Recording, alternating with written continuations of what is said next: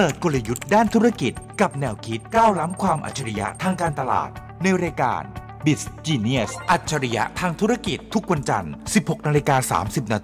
ถึง 17:00 น.ดำเนินรายการโดยผู้ช่วยศาสตราจารย์ดร.เอกภัทรรัตนกุลและมนชัยวงศ์กิติไกรวรรณสวัสดีครับคุณผู้ชมและคุณผู้ฟังครับต้อนรับสู่รายการ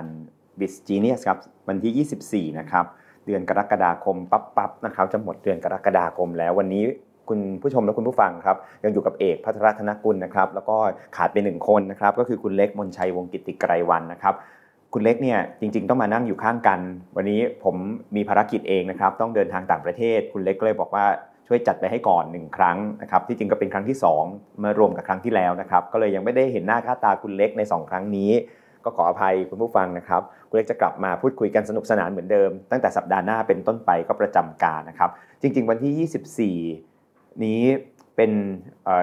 ช่วงที่ผมถ้าตอนนี้เราจัดเป็นเทปนะครับผมก็ใกล้จะเดินทางกลับมาที่กรุงเทพเรียบร้อยแล้วก็สัญญาว่าสัปดาห์หน้านะครับวันที่31ก็จะได้เอาเรื่องราวที่เป็นของฝากจากเคมบริดจ์แล้วก็ออกซฟอร์ดแล้วก็ลอนดอนนะครับคือพานิสิตป.โทไปทริปเป็นสตั๊ดี้ทริปไปเรียนจริงๆแล้วก็ไปเครียดกันจริงๆคือนิสิตไปทุกปีก็เครียดทุกปีนะครับเพราะว่าไปที่มหาวิทยาลัยเคมบริดจ์แล้วก็เข้าไปเรียนในคลาสของมหาวิทยาลัยเคมบริดจ์แล้วก็มี assignment มี readings นะครับมีเรื่องราวที่เยอะแยะเต็มไปหมดเลยนะครับแล้วก็ทุกครั้งที่เข้าไปก็เรียนอย่าง intense คือเรียนแบบเข้มข้นสุดๆนะครับ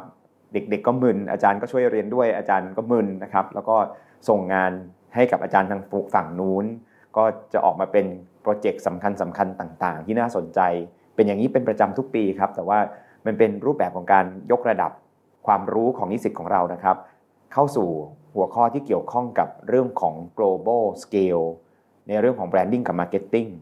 แล้ว Cambridge เองก็จะมีการเปลี่ยนแปลงเนื้อหาเป็นประจำทุกปีปีนี้เองเราก็เชื่อว่าจะมีเนื้อหาใหม่ๆที่น่าสนใจที่จะเอามาแชร์กันย่อยสู่กันฟังแล้วก็เล่าให้ฟังในรายการของเราได้ในสัปดาห์ถัดไปแต่ว่าเราไม่ได้ไปแค่ที่ Cambridge นะครับหลักสูตร MBM Master in Branding and Marketing ของจุฬานั้นเนี่ยเราไปที่ Cambridge แล้วก็เดินทางไปที่มหาวิทยาลัย Oxford ก็ที่ Saïd Business School คือที่ Cambridge เนี่ย Business School เขาชื่อ Judge Business School ครับคนก็จะงงๆนิดนึงแม้แต่ฝรั่งเองก็งงนะครับบอกว่าชื่อเหมือน Law School ก็คือชื่อเหมือนคณะนิติศาสตร์บอกว่าทำไมถึงชื่อเหมือนคณะนิติศาสตร์เพราะว่าชื่อของ Business School ชื่อว่า Judge ซึ่งแปลว่าผู้พิพากษานะครับแต่จริงๆไม่ใช่มันเป็นนามสกุลของคนที่มาบริจาคเงินเพื่อสร้าง Business School เนี้ยนะครับก็เลยใช้ชื่อว่า Cambridge Judge Business School มหาวิทยาลัย Cambridge จุฬาลงกรณ์มหาวิทยาลัยเนี่ยถ้าเป็นคณะบัญชีเราเรียกแค่ชื่อมหาวิทยาลัยอย่างเดียวคือจุฬาลงกรณ์ Business School ครับแต่ที่ Oxford เนี่ยมหาวิทยาลัย Oxford ก็จะมีคนที่ไปบริจาคเงิน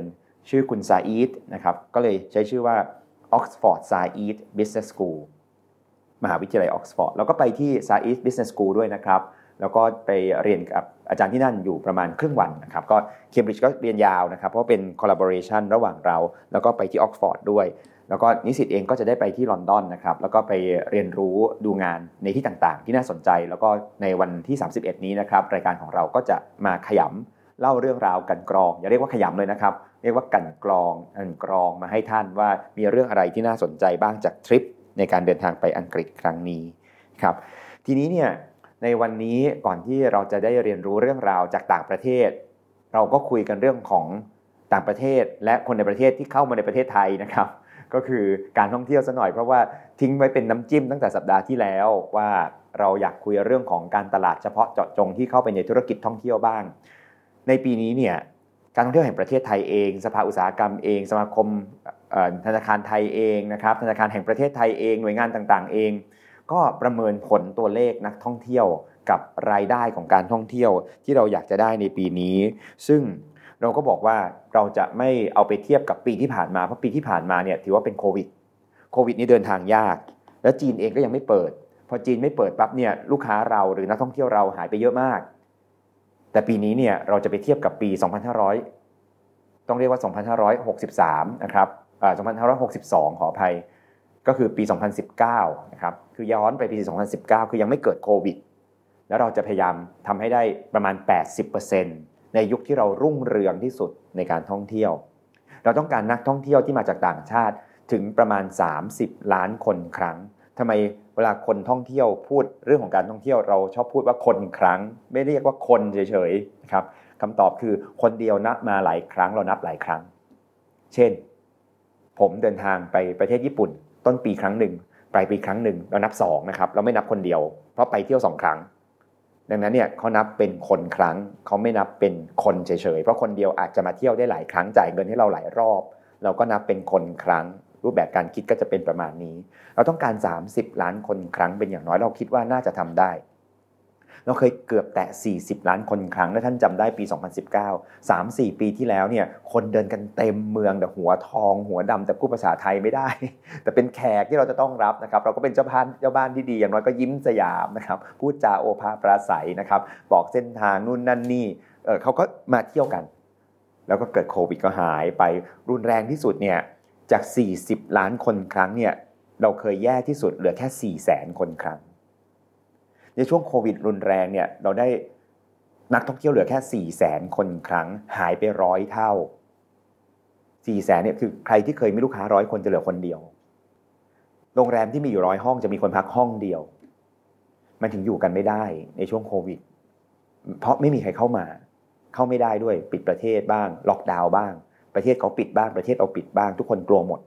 เป็นช่วงที่แย่ที่สุดในเรื่องของธุรกิจการท่องเที่ยวตั้งแต่มีธุรกิจการท่องเที่ยวอย่างเป็นทางการมา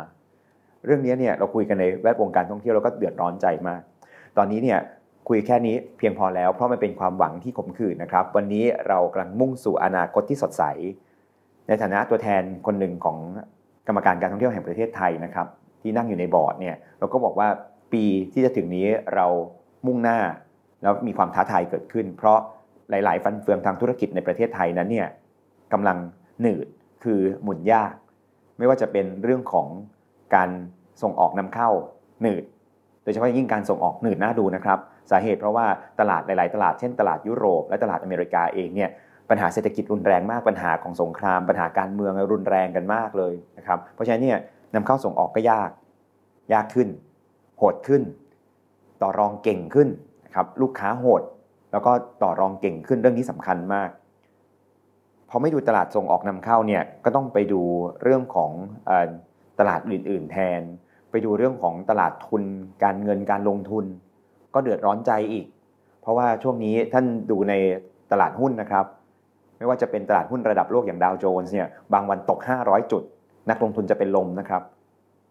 ตลาดหุ้นไทยเองเนี่ยตอนนี้ก็เดือดร้อนอยู่นะครับ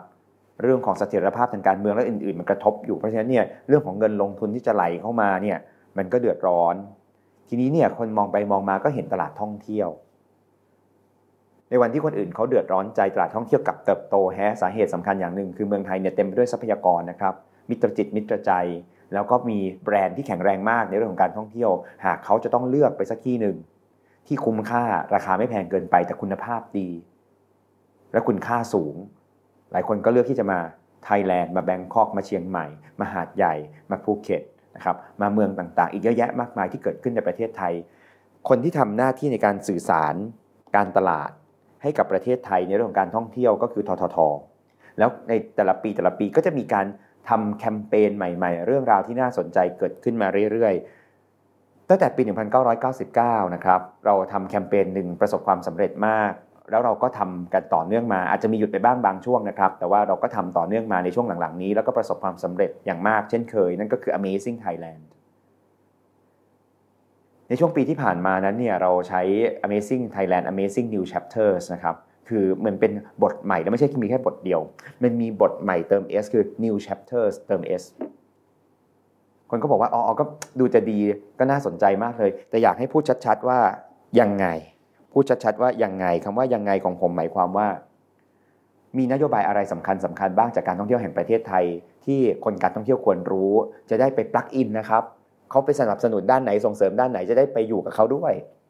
แล้วจะได้ทำงานได้ดีขึ้นแล้วก็จะเป็นไปตามนโยบายขององค์กรที่สนับสนุนการท่องเที่ยวก็คือการท่องเที่ยวแห่งประเทศไทยด้วยก็เลยขอเล่าเรื่องของตลาดในประเทศและต่างประเทศให้ท่านฟังคร่าวๆดังนี้นะครับแล้วก็แบ่งตลาดเป็น2ตลาดกว้างๆแล้วนะครับก็คือตลาดในประเทศคือให้นักท่องเที่ยวไทยท่องเที่ยวในประเทศด้วยกันเองกับตลาดต่างประเทศคือคนที่เป็นนักท่องเที่ยวชาวต่างชาติเข้ามา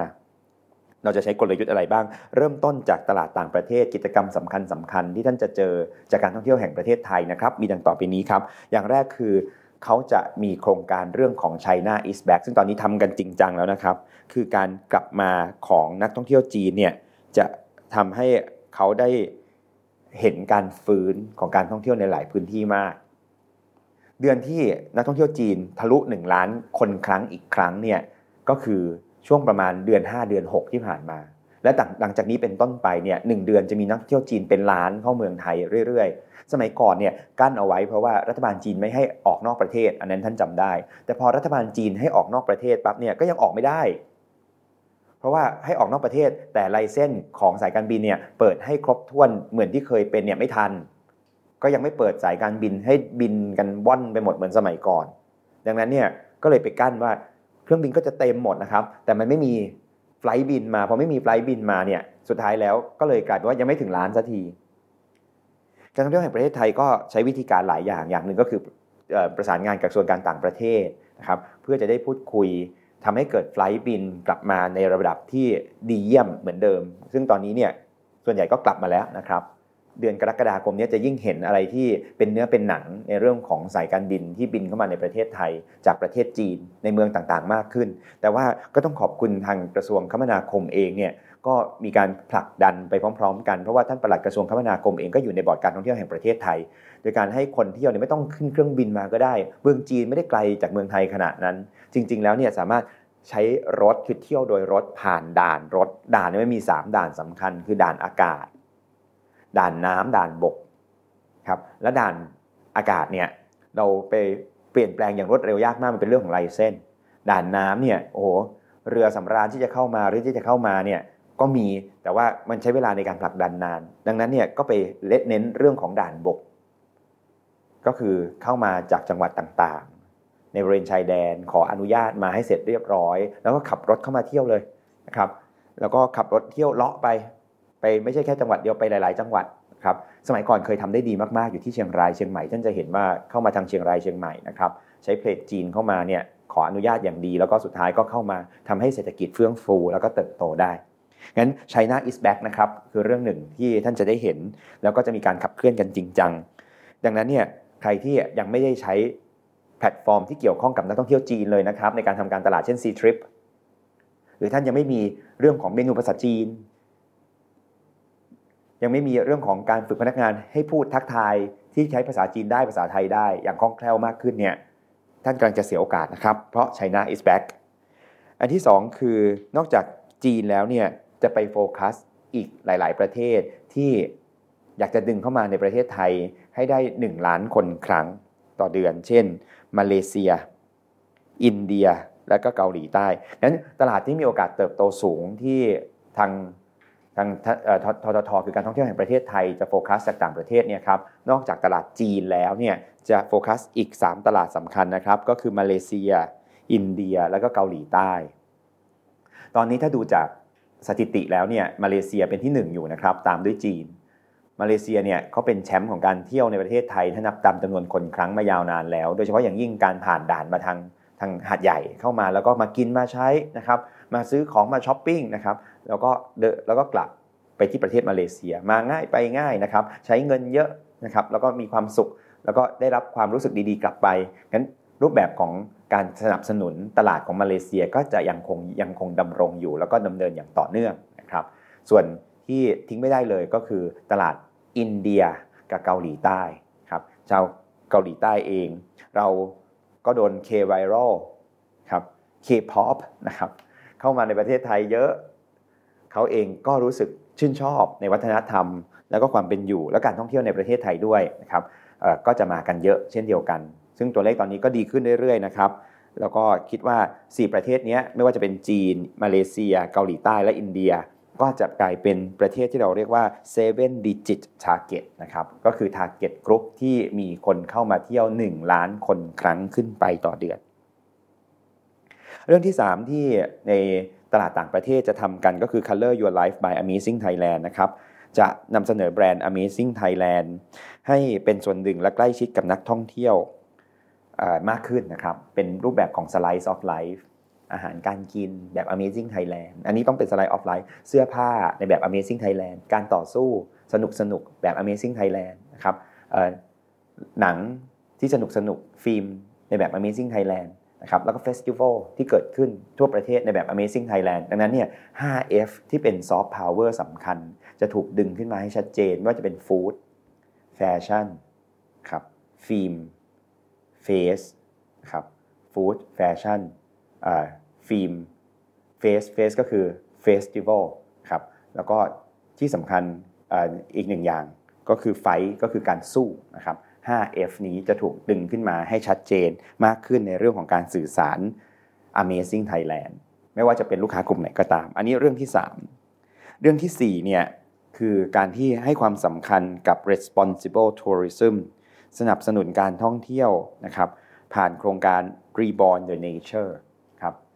การท่องเที่ยวแห่งประเทศไทยเนี่ยให้ความสำคัญกับการท่องเที่ยวอย่างรับผิดชอบคือในมุมหนึ่งเนี่ยการดึงนักท่องเที่ยวเข้ามาเรื่อยๆเนี่ยครับมันมีการใช้ทรัพยากรธรรมชาติไปและอาจจะเข้ามาแล้วถ้าไม่รับผิดชอบเนี่ยมันจะทำลายภูมิปัญญาบางประการคือพอต้องดูแลปนเปื้อนนักท่องเที่ยวให้เขามีความสุขเนี่ยบางทีต้องทิ้งภูมิปัญญาบางอย่างเพื่อให้เขาสุขสบายมากขึ้นเรื่องนี้ไม่ดีมันมีความจำเป็นที่จะต้องหาทางบาลานซ์ที่เราสามารถที่จะทำให้เกิดการท่องเที่ยวและนักท่องเที่ยวก็มีความรับผิดชอบมากขึ้นมีคุณภาพมากขึ้นแล้วก็เข้าไปรับผิดชอบต่อแหล่งท่องเที่ยวภูมิปัญญาสิ่งแวดล้อมและสามารถทำให้สิ่งแวดล้อมที่เขามาท่องเที่ยวนั้นเนี่ยยังดีอยู่เพื่อส่งต่อจากรุ่นสู่รุ่นไม่ใช่แค่นักท่องเที่ยวแต่เราในฐานะประชากรคนหนึ่งของโลกนี้ก็จำเป็นที่จะต้องส่งต่อทรัพยากรนี้ต่อไปในช่วงที่ผ่านมานี่เราได้เรียนรู้มากว่าถึงแม้ว่าเราจะได้ฝั่งดีมานด์คือนักท่องเที่ยวเข้ามาน้อยลงอย่างมากมายในช่วงโควิดนะครับแต่เป็นการฟื้นฟูอย่างมากในเรื่องของทรัพยากรธรรมชาติในฝั่งของซัพพลายป่าปะการังสัตว์น้ำหาดสวยๆในหลายจุดเนี่ยกลับมาฟื้นฟูเหมือนมีชีวิตชีวาขึ้นอีกครั้งหนึ่งเมื่อเราได้โอกาสดีซึ่งเป็นความบังเอิญก็คือโควิดเข้ามาแล้วคนไปเที่ยวไม่ได้การที่จะเก็บรักษาสิ่งเหล่านี้และทำให้ดีขึ้นเรื่อยๆไม่ใช่แค่เก็บรักษานะครับอยากให้ยังดีขึ้นและดีขึ้นเรื่อยๆอีกจะกลายเป็นความรับผิดชอบสำคัญของการท่องเที่ยวแห่งประเทศไทยเช่นเดียวกันเพราะฉะนั้นเนี่ย responsible tourism จะทำให้เกิดขึ้นจะเน้นว่าลูกค้าที่เข้ามานักท่องเที่ยวที่เข้ามาเบื้องต้นเลยการเก็บขยะออกไปการไม่ทิ้งขยะไว้การระมัดระวังการใช้พลาสติกนะครับการที่แหล่งท่องเที่ยวเองจะต้องรู้จักเรื่องของ carrying capacity คือยอมให้คนเข้ามาเที่ยวได้มากเท่าไหร่แล้วจะต้องกั้นแล้วยิ่งกั้นยิ่งคนอยากมาแต่ก็ต้องยิ่งกั้นเพราะเมื่อกั้นแล้วคนอยากมาเยอะๆแล้วค่อยๆทยอยมาได้การท่องเที่ยวจะยังได้เงินอยู่แต่มีคุณค่ามากขึ้นและสามารถจะรักษาสิ่งดีๆไว้ในแหล่งท่องเที่ยวได้ด้วยถ้าร้านค้าทั่วไปที่เป็นร้านหรูหรากั้นไม่ให้คนเข้าไปซื้อของได้ง่ายๆเพราะมันกำลังจะล้นแหล่งท่องเที่ยวเองก็ต้องมีแนวคิดในการที่จะสามารถยอมปฏิเสธเมื่อมันล้นในเรื่องของ capacity หรือความสามารถในการดูแลในการที่จะดูแลเขาคือดูแลนักท่องเที่ยวและดูแลเราคือดูแลแหล่งท่องเที่ยวให้ได้ด้วยนั่นคือ responsible tourism อย่างที่5ที่เราจะทำกับนักท่องเที่ยวชาวต่างชาติเยอะเลยนะครับในช่วงปีที่จะถึงนี้นะครับก็คือเรื่องของ second tier second to none นั่นคือการที่เราคิดว่าเราจะเน้นเมืองรองแต่ไม่เป็นรองไม่ใช่เมืองรองที่เป็นรองเป็นเมืองรองที่โดดเด่นเก๋ไก๋มี2ด้านนะครับเราอยากจะคงโปรโมทเมืองรองในประเทศไทยแต่เราจะวิ่งเข้าหาตลาดที่เป็นเมืองรองในต่างประเทศด้วยไม่ใช่ไปที่ประเทศจีนก็จะวิ่งอยู่แค่ดึงลูกค้าปักกิ่งลูกค้าเซี่ยงไฮ้ลูกค้าเซินเจิ้นลูกค้าฮ่องกงนี่คือเมืองหลักของเขาที่มาเที่ยวอยู่แล้วมีเมืองอื่นๆที่น่าสนใจแล้วสามารถที่จะดึงเข้ามาแล้วก็เป็นลูกค้ากลุ่มใหม่ๆที่มาเมืองไทยและอาจจะมาศึกษาเรื่องราวใหม่ๆในฝั่งของประเทศไทยเราพบว่าในบางเมืองจริงๆแล้วเนี่ยมีความผูกพันกับวัฒนธรรมของไทยมากเราสามารถดึงลูกค้ากลุ่มนั้นเนี่ยมาเที่ยวเมืองไทยมากขึ้นแล้วมา appreciate กับภูมิปัญญาไทยและเราก็สามารถที่จะช่วยโปรโมทเขาในทางกลับกันเพื่อเป็นการเชื่อมโยงเมืองรองได้หรือไม่แต่ไม่ใช่แค่เมืองรองในประเทศเราสามารถเชื่อมโยงเมืองรองนอกประเทศกับในประเทศได้ด้วยญี่ปุ่นจะไม่ใช่แค่โตเกียวอย่างเดียวเมืองสำคัญอย่างนาราเนี่ยดูไปแล้วเนี่ยพ ประวัติศาสตร์ในเมืองนาราเนี่ยเชื่อมโยงกับประวัติศาสตร์ดีๆของเมืองสุโขทัยอยุธยาในประเทศไทยเชื่อมกันไปเชื่อมกันมายังไงได้บ้างเพื่อให้เกิดการท่องเที่ยวที่เป็นเมืองรองแต่ไม่เป็นรองใครเป็น second tier แต่ second to none นี่คือสิ่งที่ทางการท่องเที่ยวแห่งประเทศไทยวางภาพใหญ่ไว้เลยนะครับท่านฟังแล้วเนี่ยถ้าท่านอยากจับลูกค้าต่างชาติท่านเห็นแล้วว่าประเทศไหนควรจับควรทำกิจกรรมเรื่องอะไรยังไงบ้าง5F ประเทศที่มีคนมาเที่ยวเกิน1ล้านมีประเทศไหนบ้างนะครับเขาบอกว่าเขาจะทำเรื่องของ Amazing Thailand ต่อเขาอยากจะทำเรื่อง Responsible Tourism ที่เกิดกิจกรรมต่างๆในแหล่งท่องเที่ยวของท่านได้เยอะมากส่วนในประเทศเองเนี่ยนะครับสิ่งที่เราจะได้เห็นแล้วก็น่าสนใจมากๆก็คือเรื่องของการกลับมาอีกครั้งหนึ่งของโครงการชื่อ Unseen Thailand โครงการ Unseen Thailand เกิดขึ้นเมื่อปี 2547 นะครับนับไปนับมา19ปีเข้าสู่ปีที่20พอดีนะครับตอนนั้นเนี่ยโด่งดังมากเป็นอันว่าคนก็จะรู้จัก Unseen Thailand คือแหล่งท่องเที่ยวใหม่ๆที่คนไม่รู้ไม่เห็นมาก่อนคือ Unseen เนี่ยนะครับหลายจุดมากปีนี้เนี่ยมีกระบวนการในการคัดเลือกคัดสรร Unseen Thailand ครับ Unseen วันนี้เป็น Unseen New Series เป็นซีรีส์ใหม่นะครับ Unseen New Series ครั้งนี้เนี่ยได้คัดเลือกมาแล้วในทุกภาคหลายภาคก็โหสู้กันขาดใจนะครับเพราะว่าเราให้ท่านผู้ว่าราชการจังหวัดแต่ละจังหวัดเนี่ยเป็นโปรโมเตอร์ครับท่านก็ต้องเลือกเสร็จปั๊บเนี่ยสมาคมธุรกิจท่องเที่ยวสภาอุตสาหกรรมท่องเที่ยวของแต่ละจังหวัดเนี่ยก็ต้องมาโปรโมทกันเต็มที่เพื่อที่จะทำให้เกิดการโหวตการเลือกว่าใครจะเป็น Unseen Thailand ครั้งนี้ใช้การโหวตจากประชาชนทั่วไปแล้วโหวตกันเสร็จแล้วตอนนี้นะครับสนุกสนานกันมากได้ Unseen Thailand มาแล้วเรียบร้อยที่เป็น Unseen New Series ครั้งนี้นะครับถ้ามีโอกาสดีๆจะมาเล่าสู่กันฟังว่ามีที่ไหนอะไรยังไงบ้างนะครับอย่างเช่นถ้าไปที่นครศรีธรรมราชเนี่ยท่านจะเจอเขาพับผ้าคือหินคือเขาเป็นเขาหินน่ะแต่ดูไปดูมามันเหมือนผ้าพับไปพับมาพับไปพับมาซึ่งอยู่ที่ขนอมในบริเวณขนอมเนี่ยนอกจากเขาพับผ้าแล้วเวลาไปก็จะเจออะไรที่เก๋ๆร้านกาแฟคนเจน Y ไปอยู่ด้วยกันนะครับและนอกจากนั้นแล้วเนี่ยยังไปเจอโลมาสีน้ำเงินแล้วก็มีเรื่องราวของประวัติศาสตร์แล้วก็ภูมิปัญญาไทยที่อยู่ที่ขนอมด้วย Unseen New Series เนี่ยคุยกันไม่จบยาวแน่คิดว่าได้อีกเทปนึงใหญ่ๆเดี๋ยวค่อยว่ากันแต่ว่าเอาน้ำจิ้มมาฝากท่านก่อนว่าปีนี้ในประเทศเองก็มีกิจกรรมทางการตลาดที่จะขับเคลื่อนผลักดันนอกประเทศเองก็ขับเคลื่อนแล้วก็ผลักดันกันเต็มที่แล้วก็ถ้าท่านฟังเรื่องราวเหล่านี้แล้วอยู่ในแวดวงธุรกิจท่องเที่ยวท่านต้องกระโดดเข้ามาแล้วปลั๊กอินนะครับคือต้องไปด้วยกันต้องส่งเสริมซึ่งกันและกันนะครับแล้วก็ต้องทำให้เป็นไปตามที่เราอยากได้จริงๆซึ่งเป็นประโยชน์แก่เศรษฐกิจไทยทั้งประเทศคืออยากได้นักท่องเที่ยวจากต่างประเทศให้ได้30ล้านคนครั้งให้ได้อีกครั้งครับในประเทศเองก็อยากได้เป็น100กว่าล้านคนครั้งก็รอดูกันนะครับว่าจะได้หรือไม่ได้อย่างไรจะอัปเดตกับท่านเรื่อยๆแต่ยังติดกับท่านไว้เรื่องนึงคือเรื่องของ Unseen นะครับว่า Unseen รุ่นใหม่ซีรีส์ใหม่เนี่ยมีเรื่องอะไรอย่างไรบ้างมีที่ไหนน่าเที่ยวบ้างต้องรอคุณเล็กนิดนึงเพราะถ้าคุณเล็กมาอยู่ด้วยเนี่ยแล้วพาเที่ยวกันคงจะสนุกน่าดูในรายการของเรานี่คือเรื่องราวดีๆที่นำมาฝากท่านเป็นประจำทุกๆสัปดาห์นะครับสัปดาห์นึงเราเจอกันสัก1ครั้งอัปเดตความรู้ดีๆที่เกี่ยวข้องกับธุรกิจการบริหารจัดการและเรื่องราวไลฟ์สไตล์สนุกๆในรายการ Biz Genius นะครับปกติอยู่ด้วยกัน2คนก็จะมีคุณเล็กมนชัยวงศ์กิติไกรวรรณผู้ประกาศข่าวจาก TNN ช่อง16นะครับแล้วก็ผมเอกภัทรธนกุลนะครับจากภาควิชาการตลาดที่คณะพาณิชยศาสตร์และการบัญชีจุฬาวันนี้เจอคนเดียวแต่สัปดาห์หน้าเป็นต้นไปคุณเล็กก็จะกลับมาประจำรายการของเราอีกครั้งนะครับแล้วก็คงจะได้คุยกันสนุกคราวหน้ายังไม่พาเที่ยวนะครับเพราะว่าจะเล่าเรื่องราวของประเทศอังกฤษก่อนว่าไปทริปอังกฤษยาวๆแบบนี้กับปโทที่ภาควิชาการตลาดจุฬามีอะไรจากเคมบริดจ์และออกฟอร์ดแล้วก็ลอนดอนมาฝากบ้างและสัปดาห์ถัดๆไปจะพาเที่ยว Unseen Thailand New Series กันนะครับวันนี้เอกภัทรธนกุลลาคุณผู้ฟังและคุณผู้ชมไปก่อนครับพบกันใหม่สัปดาห์หน้านะครับสวัสดีครับเปิดกลยุทธ์ด้านธุรกิจกับแนวคิดก้าวล้ำความอัจฉริยะทางการตลาดในรายการ Biz Genius อัจฉริยะทางธุรกิจทุกวันจันทร์ 16:30 น.ถึง 17:00 น.ดำเนินรายการโดยผู้ช่วยศาสตราจารย์ดร.เอกภัทรธนกุลและมนชัยวงศ์กิติไกรวรรณ